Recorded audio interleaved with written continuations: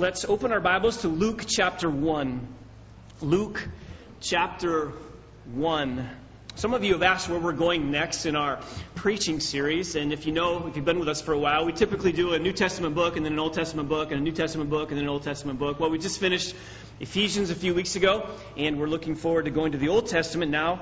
Beginning in January, we'll go back to an Old Testament book. We thought seriously about the book of Judges, but we are going to the book of Daniel, and we're going to spend some time there. I'm not sure how long, but we'll be spending some time in the book of Daniel, and we're looking forward to starting that in beginning of January. For our time together this morning, though, we want to go back to Luke chapter 1, and we want to spend some time here. It is Christmas, and there's a sense of excitement and anticipation in our home. I'm sure in your home as well, as you look forward to and anticipate the coming of Christ and celebrating that together as a family. Our kids are still counting days down, and it's this week, and they're super excited about Christmas Eve and Christmas Day. And certainly there's a sense of joy and expectation and excitement about that. But as believers, we love Christmas because it's about Christ. We love Christmas because it's about the birth of our Savior. And to help us truly appreciate what this time of year means, we're taking some time to look at Luke chapter 1, verses 67 through 80. This is known as the Benedictus. This is Zacharias' song of praise, his prophecy about the coming of his son, the birth of his son, John the Baptist. You remember that John the Baptist, or Zacharias rather, was performing his priestly duties in the temple in Jerusalem and was greeted by Gabriel, the angel, and was told that he and his wife Elizabeth, who had no children, would have a child in their old age. And that child would be the forerunner of the Messiah, John the Baptist. It was almost too much for Zacharias to take in, and he really struggled to believe the angel as he told him this.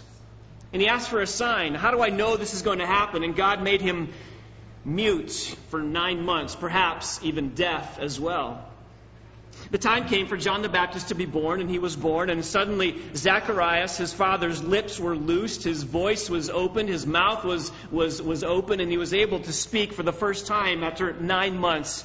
And recorded for us in verses 67 through 80 are the words that came forth from his mouth as his tongue is loosed and he's able to speak. He burst forth in praise and worship to our great God for the coming of his Son, but more particularly the Messiah. I want you to follow along as I read these verses. Luke chapter 1, starting in verse 67. And his father Zacharias was filled with the Holy Spirit and prophesied, saying, Blessed be the Lord God of Israel, for he has visited us and accomplished redemption for his people, and has raised up a horn of salvation for us in the house of David his servant, as he spoke by the mouth of his holy prophets from of old. Salvation from our enemies and from the hand of all who hate us, to show mercy toward our fathers, and to remember his holy covenant, the oath which he swore to Abraham our father, to grant us that we, being delivered from the hand of our enemies, might serve him without fear, in holiness and righteousness before him all of our days. And you, child, will be called the prophet of the Most High. For you will go on before the Lord to prepare his ways, to give to his people the knowledge of salvation by the forgiveness of their sins, because of the tender mercy of our God, with which the sunrise from on high shall visit us, to shine upon those who sit in darkness and the shadow of death, to guide our feet into the way of peace. And the child continued to grow and to become strong in spirit, and lived in the deserts until the day of his public appearance to Israel. This is Zacharias' great hymn of praise in response to the birth of his son, John the Baptist, the forerunner of Christ. It's a tremendous song, a song that's filled with all kinds of Old Testament allusions, and it shows us that Zacharias, a priest in the nation of Israel, one who studied the Old Testament for his life purpose and his ministry, clearly understood what was taking place at that moment. It's tremendous. He understands all of the Old Testament promises and prophecies and covenants that are brought to bear upon this moment, this birth of his son. And what I find tremendous about this is he doesn't praise God as much as he does for the birth of his son as he does for the birth of the Messiah, which was now 6 months away. Oh, certainly he spoke about his son, John the Baptist. In verse 76, he says, "You, child, will be called the prophet of the Most High." So certainly he's praising God for the birth of his son, but the psalm, the prophecy, the song is ultimately about the Messiah. As I said last week, in order for you to truly appreciate what he's saying, you have to go stand in Zacharias' shoes. You have to think like a Jew. You have to think like an Israelite who was waiting for the coming of Messiah. And so as we did last week, I want to take you back and make you stand in Zacharias' shoes. I want you to see what he saw. I want you to feel what he felt. And I want you to take you back 2,000 years so you can truly appreciate what would have been going through his mind and the mind of every other Israelite as they are hearing of the birth of John the Baptist and then the coming of Messiah. As I said last week, you need to understand the covenants. You need to truly understand what God was doing in the Old Testament through 3 specific covenants if you're going to understand what Zacharias is feeling at this moment. 3 covenants, specifically the Abrahamic covenant, the Davidic covenant, and the new covenant. And you can see those listed for us right here in Zacharias' song. You can see in verses 68 to 71 a mention of David, his servant. That's a mention of the Davidic covenant. And then you can see down in verse 72 through verse 74 the statement to Abraham that Abraham's covenant is now being fulfilled. He knew about the covenant that God made with Abraham. That's the second one. The third one, then, is the new covenant. You can see it down in verse 77. To give to his people the knowledge of salvation by the forgiveness of their sins. That's the new covenant. And so here's this old priest in Israel who clearly comprehends and understands these 3 covenants made by God to the nation of Israel. And he sees them all being fulfilled right now in this moment in the coming of John the Baptist and the Messiah. On the screen is a slide, as we showed last week, which kind of summarizes in visual form how Zacharias would have understood this. And you can see 3 of those covenants highlighted in red: the Abrahamic covenant, the Davidic covenant, and the new covenant. Those were promises that God made to the nation of Israel, fulfilled ultimately in the person and work of Jesus Christ. Every Old Testament saint, every Old Testament Jew, every Israelite would have been looking forward to the fulfillment of those 3 covenants in particular. Now, there were other covenants. You can see a Palestinian covenant up there. You can see a Mosaic covenant. There was also a covenant that God made with Noah, never to flood the earth again. So certainly there were other covenants. But these 3 covenants in particular were God's plan by which he would bring about redemption to his people and to the whole world. So if you're an Israelite, anytime throughout the Old Testament, you are looking forward to the fulfillment of these 3 particular covenants. On the right-hand side, you can see that these covenants would be specifically fulfilled in the kingdom, which Jesus Christ himself would usher in. He would be the one who would bring in the fulfillment of all of these covenants. One thing I want you to notice, do you see the church up there?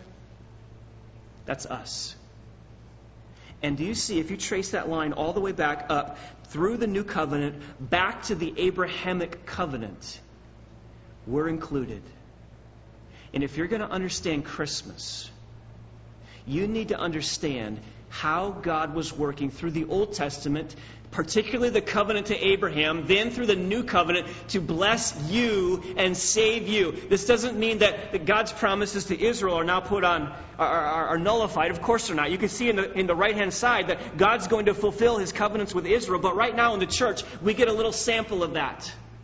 And we, the Gentiles, get to participate in the Abrahamic covenant through the new covenant. Now, next week, you've got to come back, because next week's all about the new covenant. So I'm going to leave you hanging today, but today you need to understand the Abrahamic covenant. First, a review.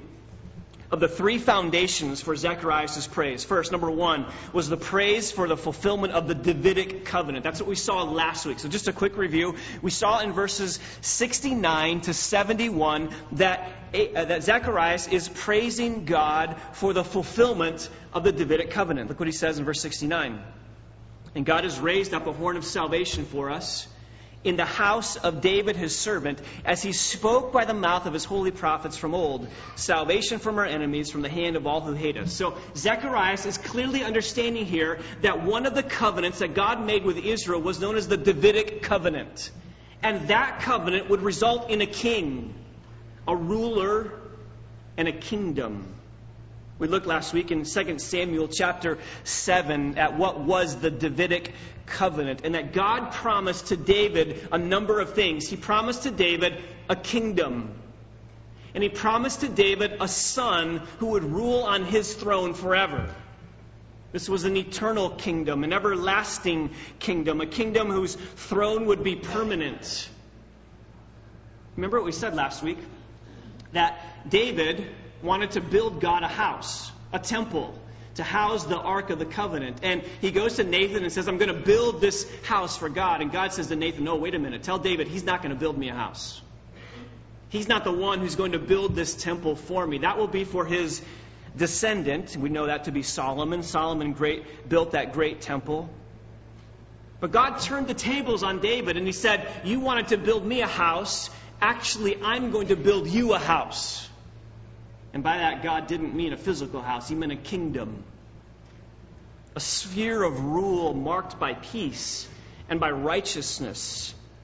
One who would sit on his throne forever. One who would reign over the house of Jacob forever. One who would have a kingdom which has no end.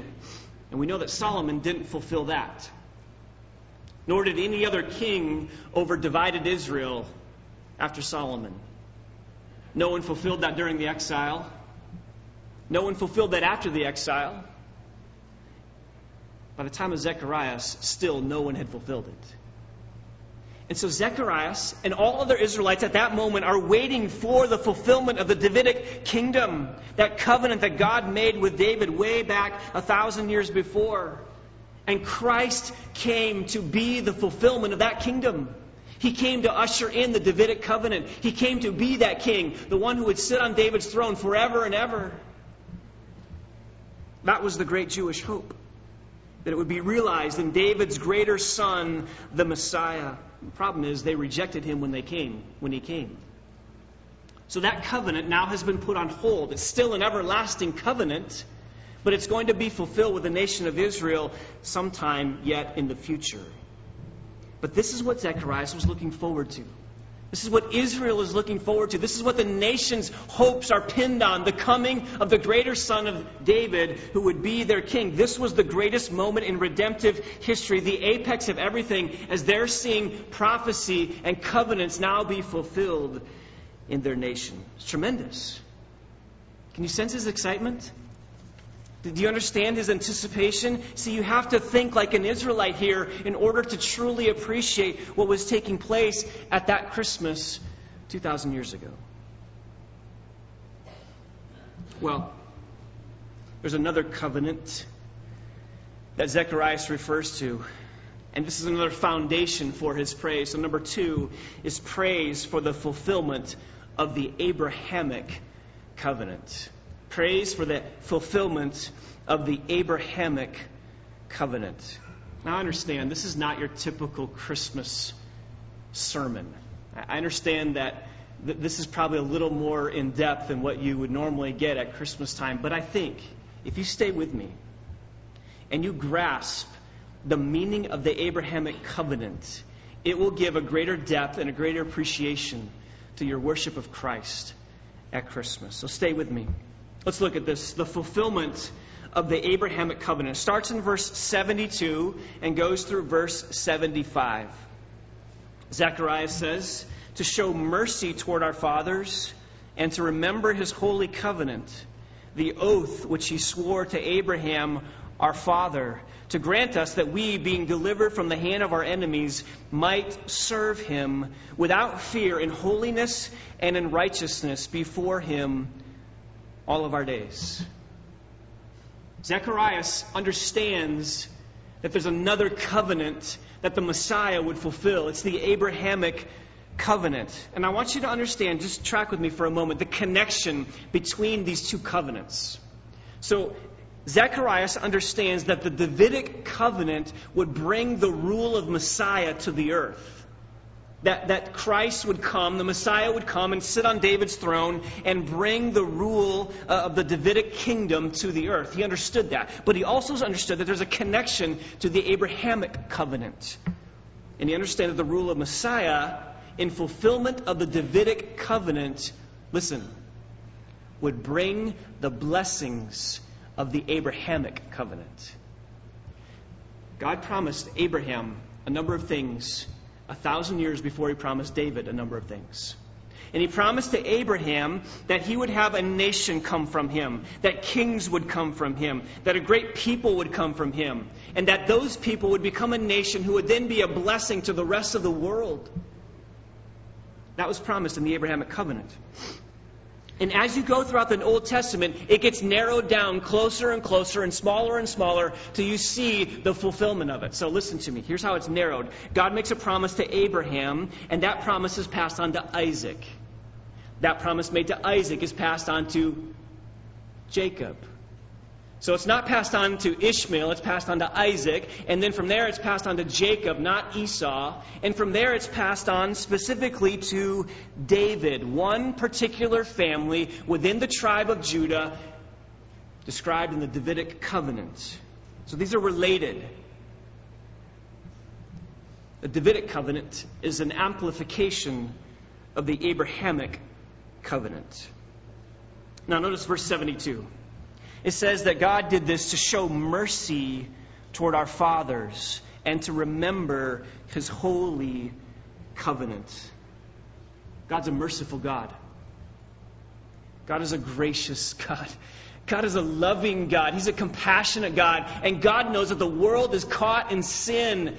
It's caught in transgression. It needs to be redeemed and saved. And so God in His infinite mercy picks a man by the name of Abraham to show him mercy, to start a covenant, to start a series of promises that would result in redemption and forgiveness and salvation.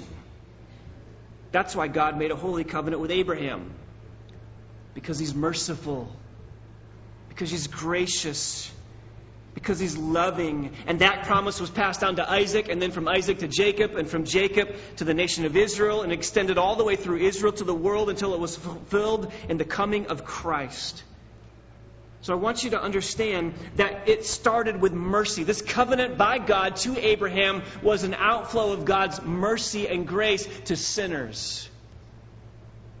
By the way, if you're here today and you're saved, and you're forgiven, and you're redeemed, it's because of the Abrahamic covenant. It's because of the promise that God made to Abraham nearly 4,000 years ago. It all began with a covenant. It all began with a promise to Abraham to bless the peoples of the world through Abraham's family. And if you're saved, it's because of the Abrahamic promises. So do you understand that if you're going to appreciate Christmas and the coming of Christ, you have to plumb some of the depths of these Old Testament covenants in order to fully comprehend the realities of them? Well, let's look at them. That's all introduction. Go to Genesis chapter 12. And I want to take you back to the beginning, and I want to show you how God initiated this covenant with Abraham. And I want you to see that this is when God's mercy began. Actually, it began before that, but this is where it's kind of codified in a covenant made to a man by the name of Abram. Now, just to set the context, in Genesis chapter 12, you remember Genesis 1 and 2, God creates everything in 6 literal 24-hour days. He creates the world and everything in it.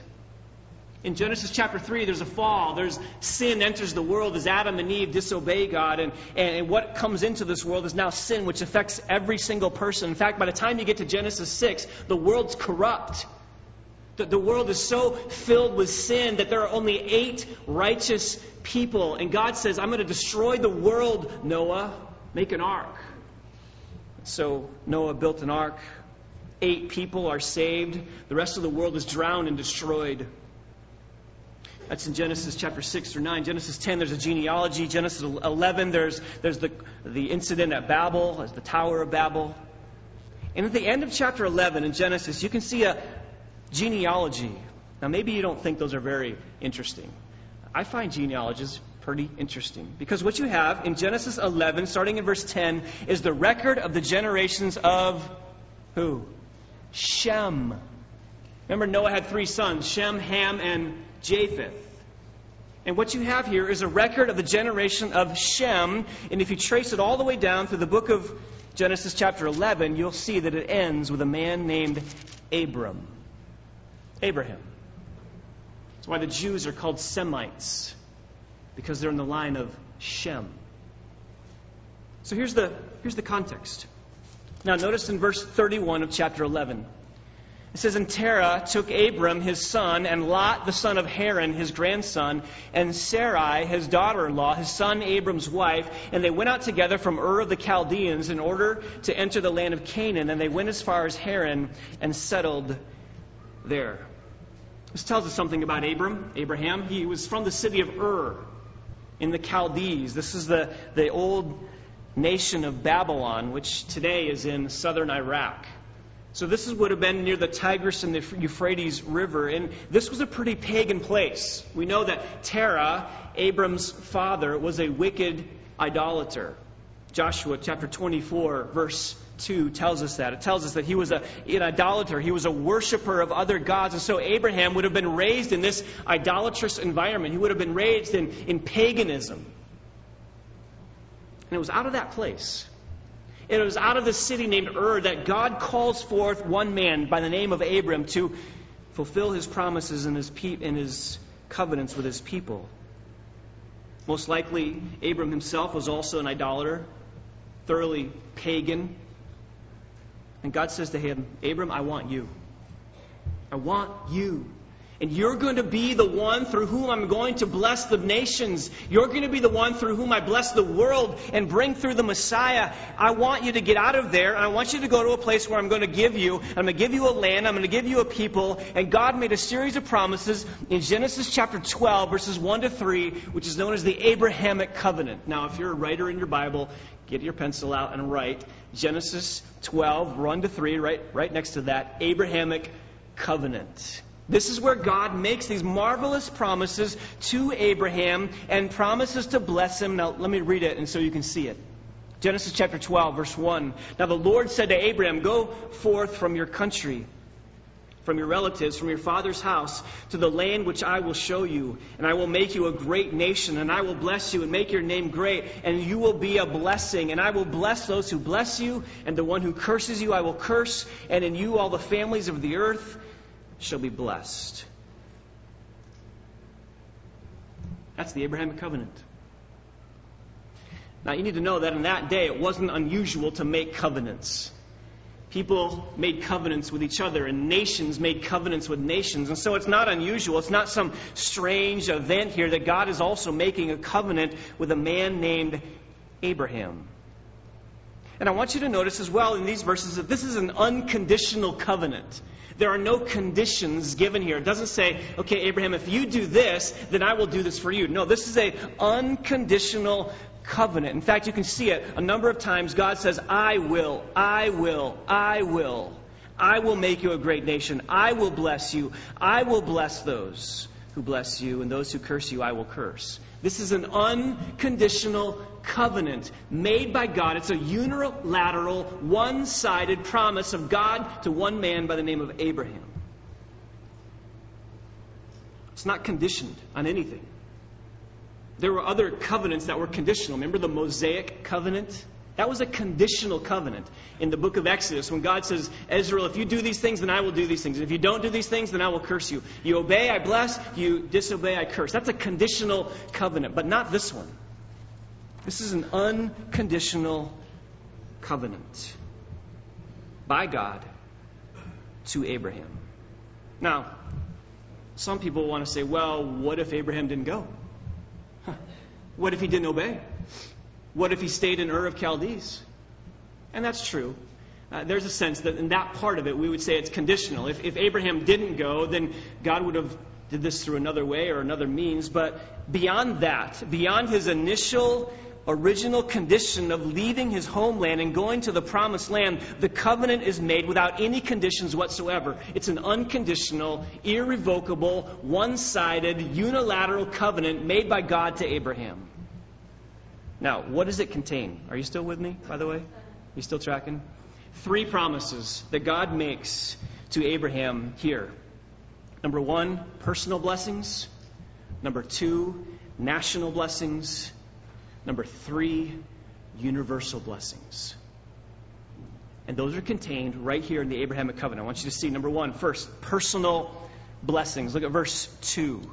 God says to Abraham, I will make you a great nation, and I will bless you, and I will make your name great.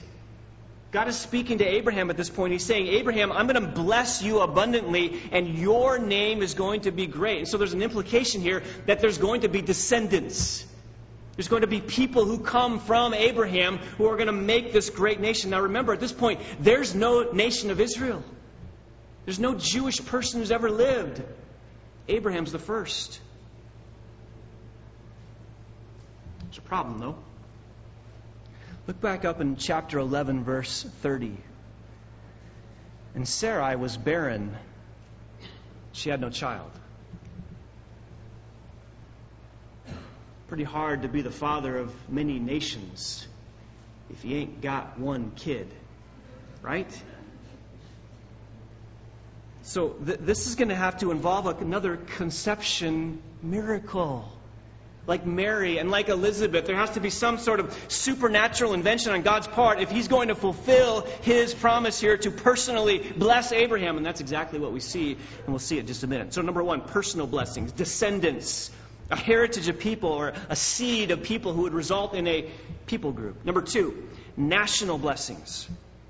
Verse 2 says, I will make you a great nation. I'll make you a great nation. Abraham, I'm going to make you into this incredible group of people. I'm going to prosper you, and I'm going to give you a heritage, and you're going to receive national blessings in that I'm creating an entire new people group. Tremendous. Now, if you're going to be a nation, you need to have a country. If you're going to have a country, you better have some land. And we're going to see in just a moment that included in this national blessing is a promise to give Israel land. Number 3, universal blessings. So He promises personal blessings. He promises national blessings. And then He thirdly promises a universal blessing. You can see it in verse 3. He says, I will bless those who bless you, and the one who curses you I will curse. And in you all the families of the earth will be blessed. That's a universal blessing. God promises to raise up from Abraham a nation, and that nation would then be a blessing to the entire face of the world. Spectacular. Out of your loins, Abraham, is going to come an entire nation, and that great nation is going to have a great reputation, and they will be a blessing to others, and through them all the families of the earth are going to be blessed. This whole thing is going to come through Israel. Think about that. All of these remarkable blessings are going to come through one people, one nation, the Jews. That's what's taking place, isn't it? First 5 books of your Bible came through Moses, an Israelite. The prophets, part of your Old Testament, came through prophets who were Jewish. The covenants were given to the nation of Israel. They were God's chosen people. The New Testament came through Jewish people. The apostles were Israelites. And so God is right here. He's true. He's speaking the truth that in Abraham's descendants, all the families of the earth will be blessed. And that's exactly what's happened. We are blessed today because of the nation of Israel. We are. The prophets are them. The apostles were Jewish. The law, the Word of God, the book that you're holding in your hand, came through the nation of Israel. And so these are the promises. Personal blessings, national blessings, universal blessings. Seed, land, blessing. You need to remember those because we're going to continue to see those as we look throughout the rest of the Old Testament. But I want you to think about Zacharias at this point. Think about what he's feeling. He is looking back to this passage right here in Genesis chapter 12, and he is thinking about all these promises that are ruminating in his mind about the land and the seed and the blessing. And he's thinking, Christ is coming to inaugurate this covenant. Well, let me survey this a little bit more with you. Genesis chapter 12 is not the only place this is mentioned. In fact, it occurs 8 other times in the book of Genesis. We're not going to look at all of them, but let's look at one of them in Genesis chapter 13, verse 14.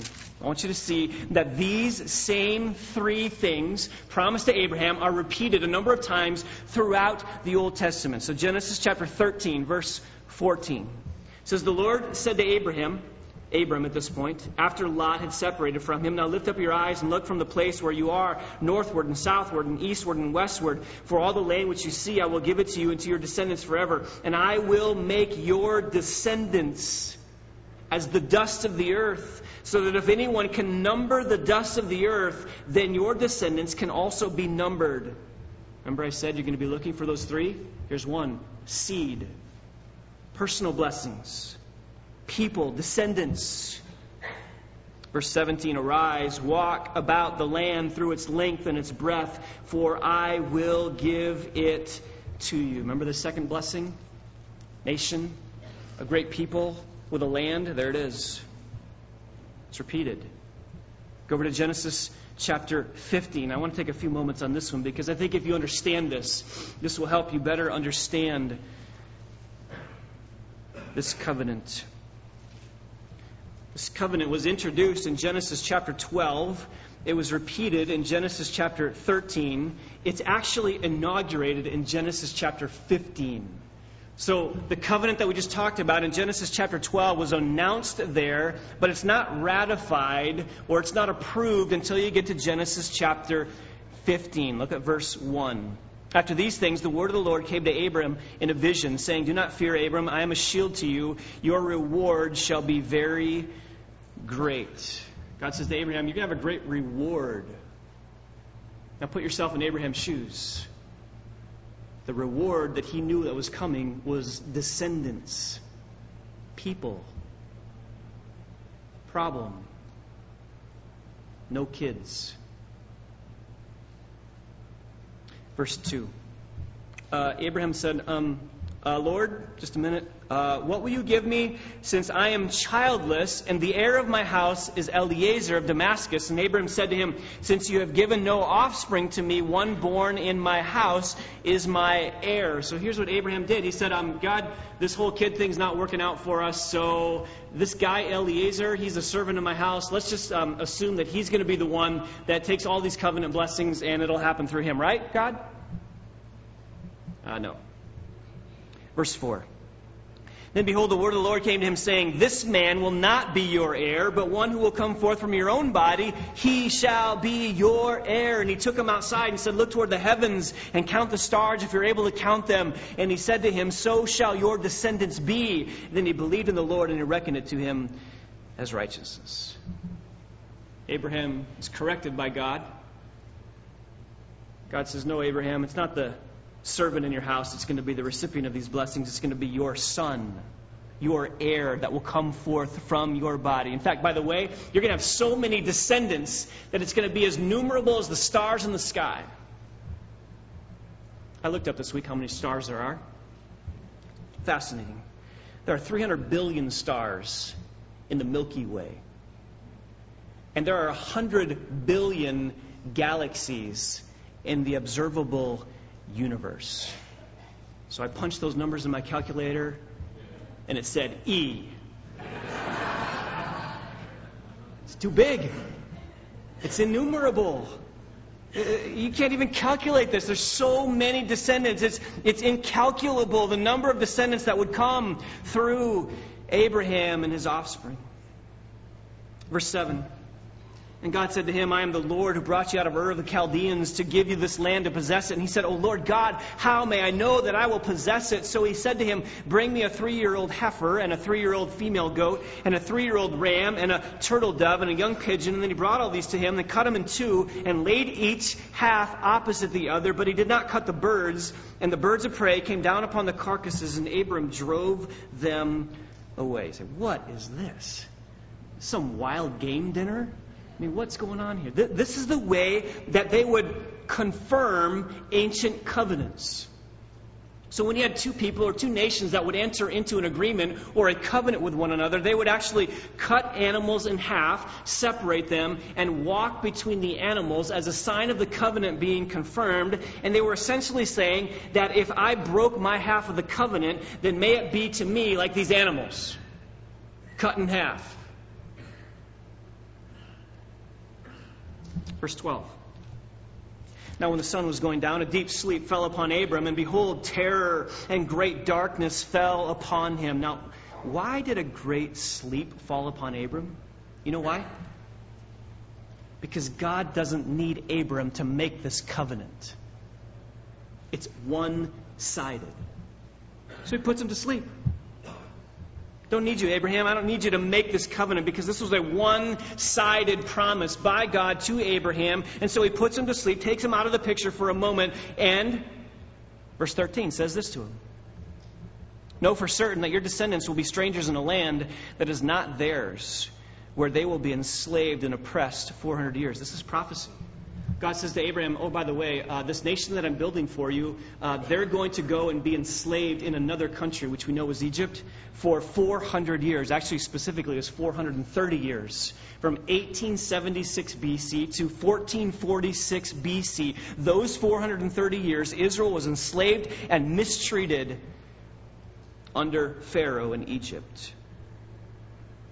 But God promised that they would be eventually back in the land, the very land that they're standing in when they're having this conversation. Look at verse 14. But I will also judge the nation whom they serve. God says, I will judge Egypt. And did he do that? Of course he did that. And afterward, they will come out with many possessions. Did they do that? Yeah, they came out with all the gold and the silver and the treasures of the nation of Egypt. And as for you, you should go to your fathers in peace, and you'll be buried at a good old age. Then in the 4th generation, they will return here, for the iniquity of the Amorite is not yet complete. That's exactly what happened. They were in the land from 1876 BC to 1446 BC. God delivered them out of the land in 1446 BC. They wandered in the wilderness for 40 years until 1406 BC, and then they entered the promised land just as God said. Verse 17. And it came about when the sun had set that it was very dark, and behold, there appeared a smoking oven and a flaming torch, which passed between these pieces. That's God's presence. And if you think God is not a consuming fire, and if you think he can be trifled with, you think again, because he is a consuming fire. He is pictured here as a smoking oven and a flaming torch, and he alone comes down and passes through those animal pieces, signifying this was a unilateral covenant. Totally dependent on God, not on Abraham. Verse 18. On that day the Lord made a covenant. There it is. A covenant with Abram, saying, to your descendants I have given this land, from the river of Egypt as far as the great river, the river Euphrates, the Kenite, the Kenizzite, the Cadmonite, the Hittite, the Perizzite, the Rephaim, the Amorite, the Canaanite, the Girgashite, and the Jebusite. So here's again is a promise by God to Abraham to give him the very land that his feet are standing on, from the river of Egypt all the way to the great river of Euphrates. Now, what's the river of Egypt? It's not the Nile. It's actually another river that was on the northern boundary between Egypt and the southern part of Judah. That land, all the way from there up to the great river Euphrates, would belong to Israel, including that great part of the land known as the Fertile Crescent. You heard of that before? That great part of land where it just produces all kinds of crops and there's all kinds of natural resources there, all would have been theirs under this promise and this covenant to Abraham. By the way, have you ever met any of those ites? You ever met a Girgashite? You ever have dinner with a Kenizzite or a Cadmonite? You ever met anyone like that? Of course not. It's not because you haven't been there. It's because they don't exist. And you know why they don't exist? Because God made no covenant with them.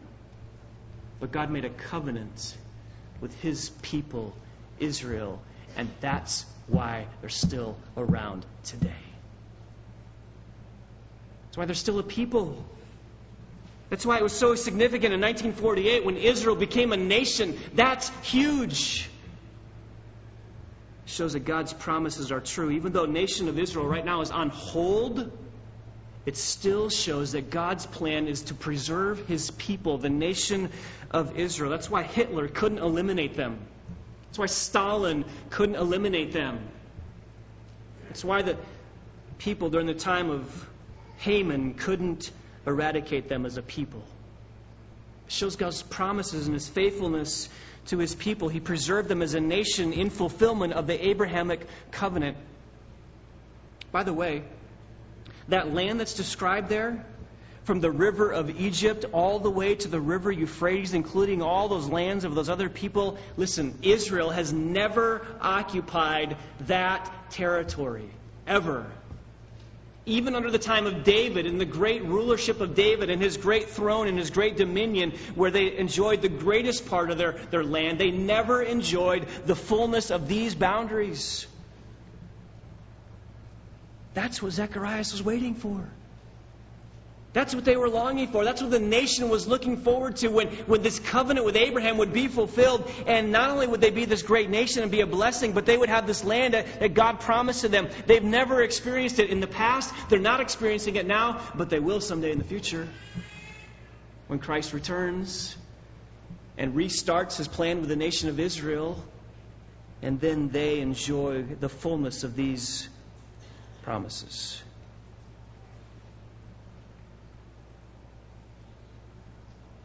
Turn over to Genesis chapter 17 very quickly.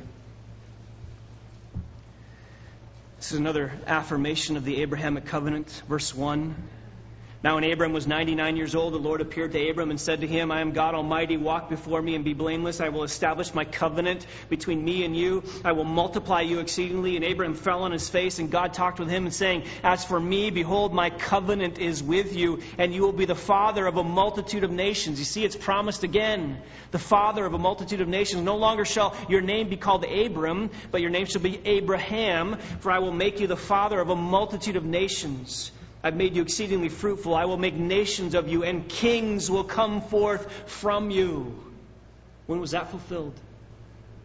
It was promised through the Davidic covenant, and it was fulfilled in the first coming of Christ, had Israel received their Messiah, but they didn't, so it goes on hold until Christ returns again as the promised king, referred to here in the Abrahamic covenant. He says, I will establish my covenant between you and me and your descendants after you throughout their generations for an everlasting covenant, to be God to you and to your descendants after you. And I will give you and to your descendants after you the land of your sojournings, of the land of Canaan, for an everlasting possession, and I will be their God. Do you see it? People, descendants, a nation, a land, and an eternal possession that the Israelites will enjoy.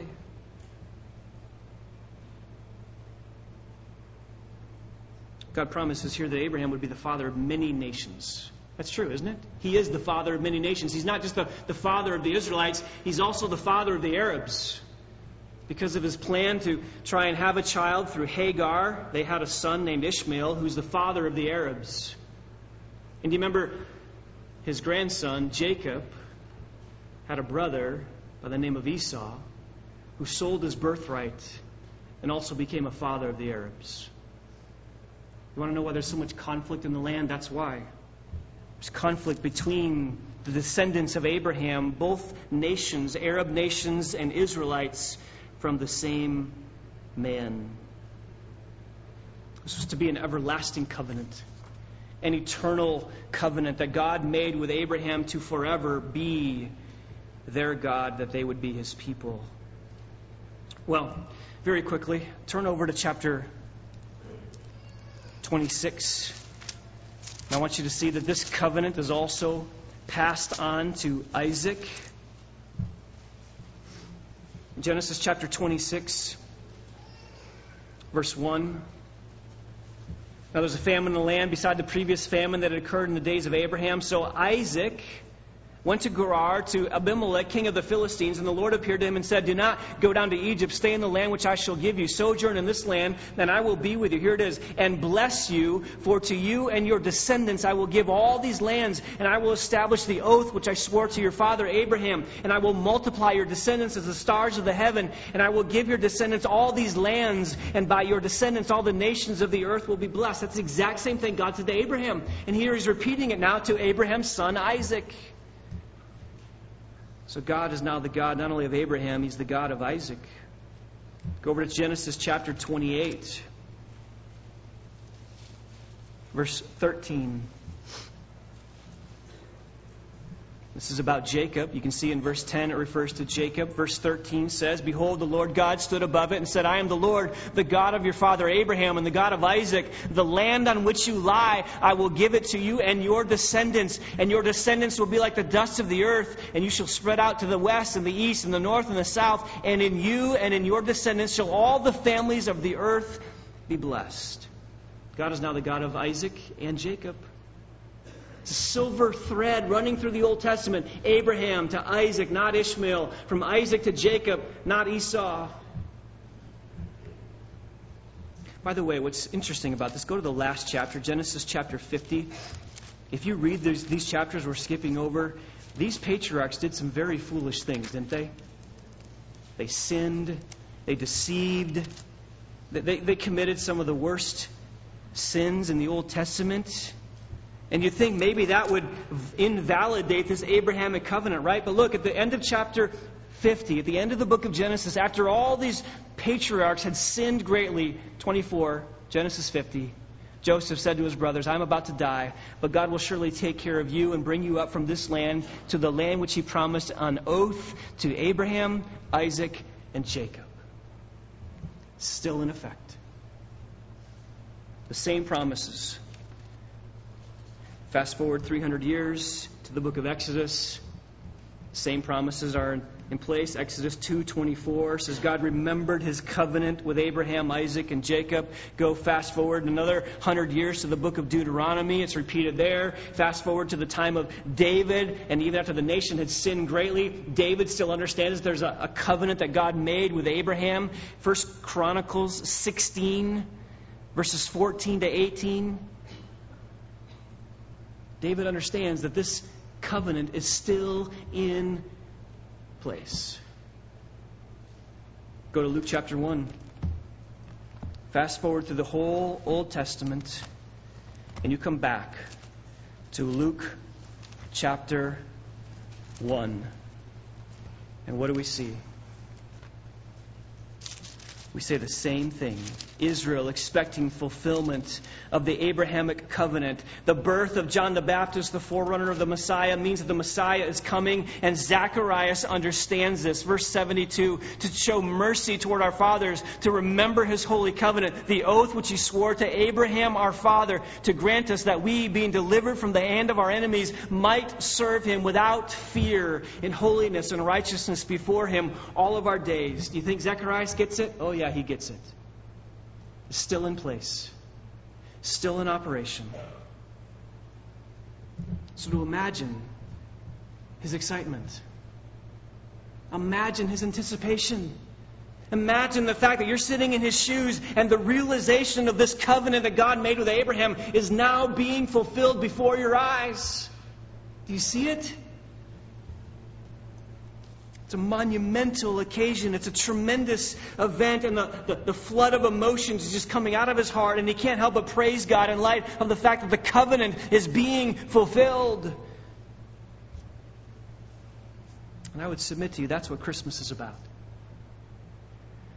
It's about the birth of the one who would ultimately fulfill the promises and the covenant that God made with Abraham. Unfortunately, you know how the rest of the story went. Christ came to be the fulfillment of this covenant, and instead of receiving him, the nation of Israel rejected him. They put him to death. They crucified him. They wanted the kingdom, the external kingdom that he came offering, but not the internal kingdom. They didn't want a heart change, which would accompany the blessings of the old covenant and the Abrahamic covenant. They didn't want that, and so they missed out on the fulfillment of Christ fulfilling the Abrahamic covenant. So Zacharias has no idea there's going to be this long period of time in between two comings of Christ, but this is what the nation of Israel still has to look forward to. The day when they will be restored as God's people. Don't think that God's plan with them is done. It will be brought back again. Romans chapter 11 tells us that. It tells us that they will be regrafted back into the branch, into the tree that they were taken out of for a time. You're a Gentile. You were temporarily grafted into the tree of God's redemption. And Romans 11 says that there's coming a day when God will graft Israel back into that tree of redemption. So what does this have to do with us? Listen very carefully.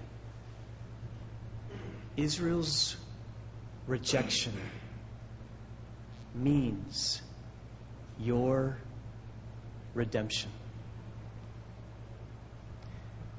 The fact that Israel rejected their Messiah means that, according to Romans 11, we have now been shown mercy because of their disobedience. Friends, that's tremendous. You're saved.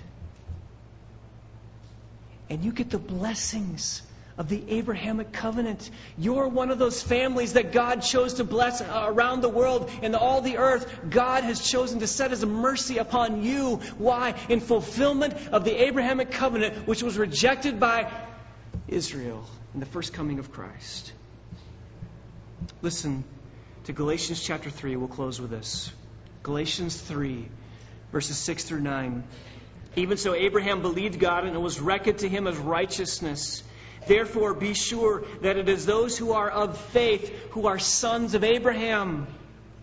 The Scripture, foreseeing that God would justify the Gentiles by faith, preached the gospel beforehand to Abraham, saying, all the nations will be blessed in you. So then those who are of faith are blessed with Abraham, the believer. If you're here today and you know the Lord Jesus Christ, you're a child of Abraham. You're a son or a daughter of Abraham.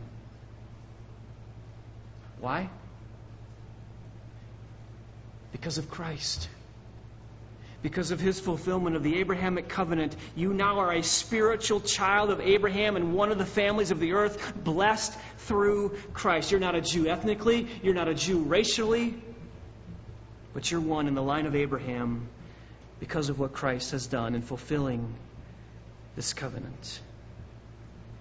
That's what Christmas is about. The coming of the one who would usher in redemption. First to the nation of Israel, rejected by them, now to the Gentiles, which means you're saved because of their rejection. And so at Christmas, you need to remember that. You need to let your hearts soar in wonder, love, and praise because of what Christ has done. Father, thank you for your rich, abundant mercy. Lord, thank you so much that Christ has come in fulfillment of this covenant to be our Savior, to be our Redeemer, to usher in the promises of the Abrahamic covenant. We know that there's a day coming when the nation of Israel will experience that, but that day is not now. It's the day of the Gentiles. And Father, we have been those blessed abundantly by the mercy poured out on Abraham, through Isaac, through Jacob, through David, all the way to Christ. It's in His name we pray. Amen.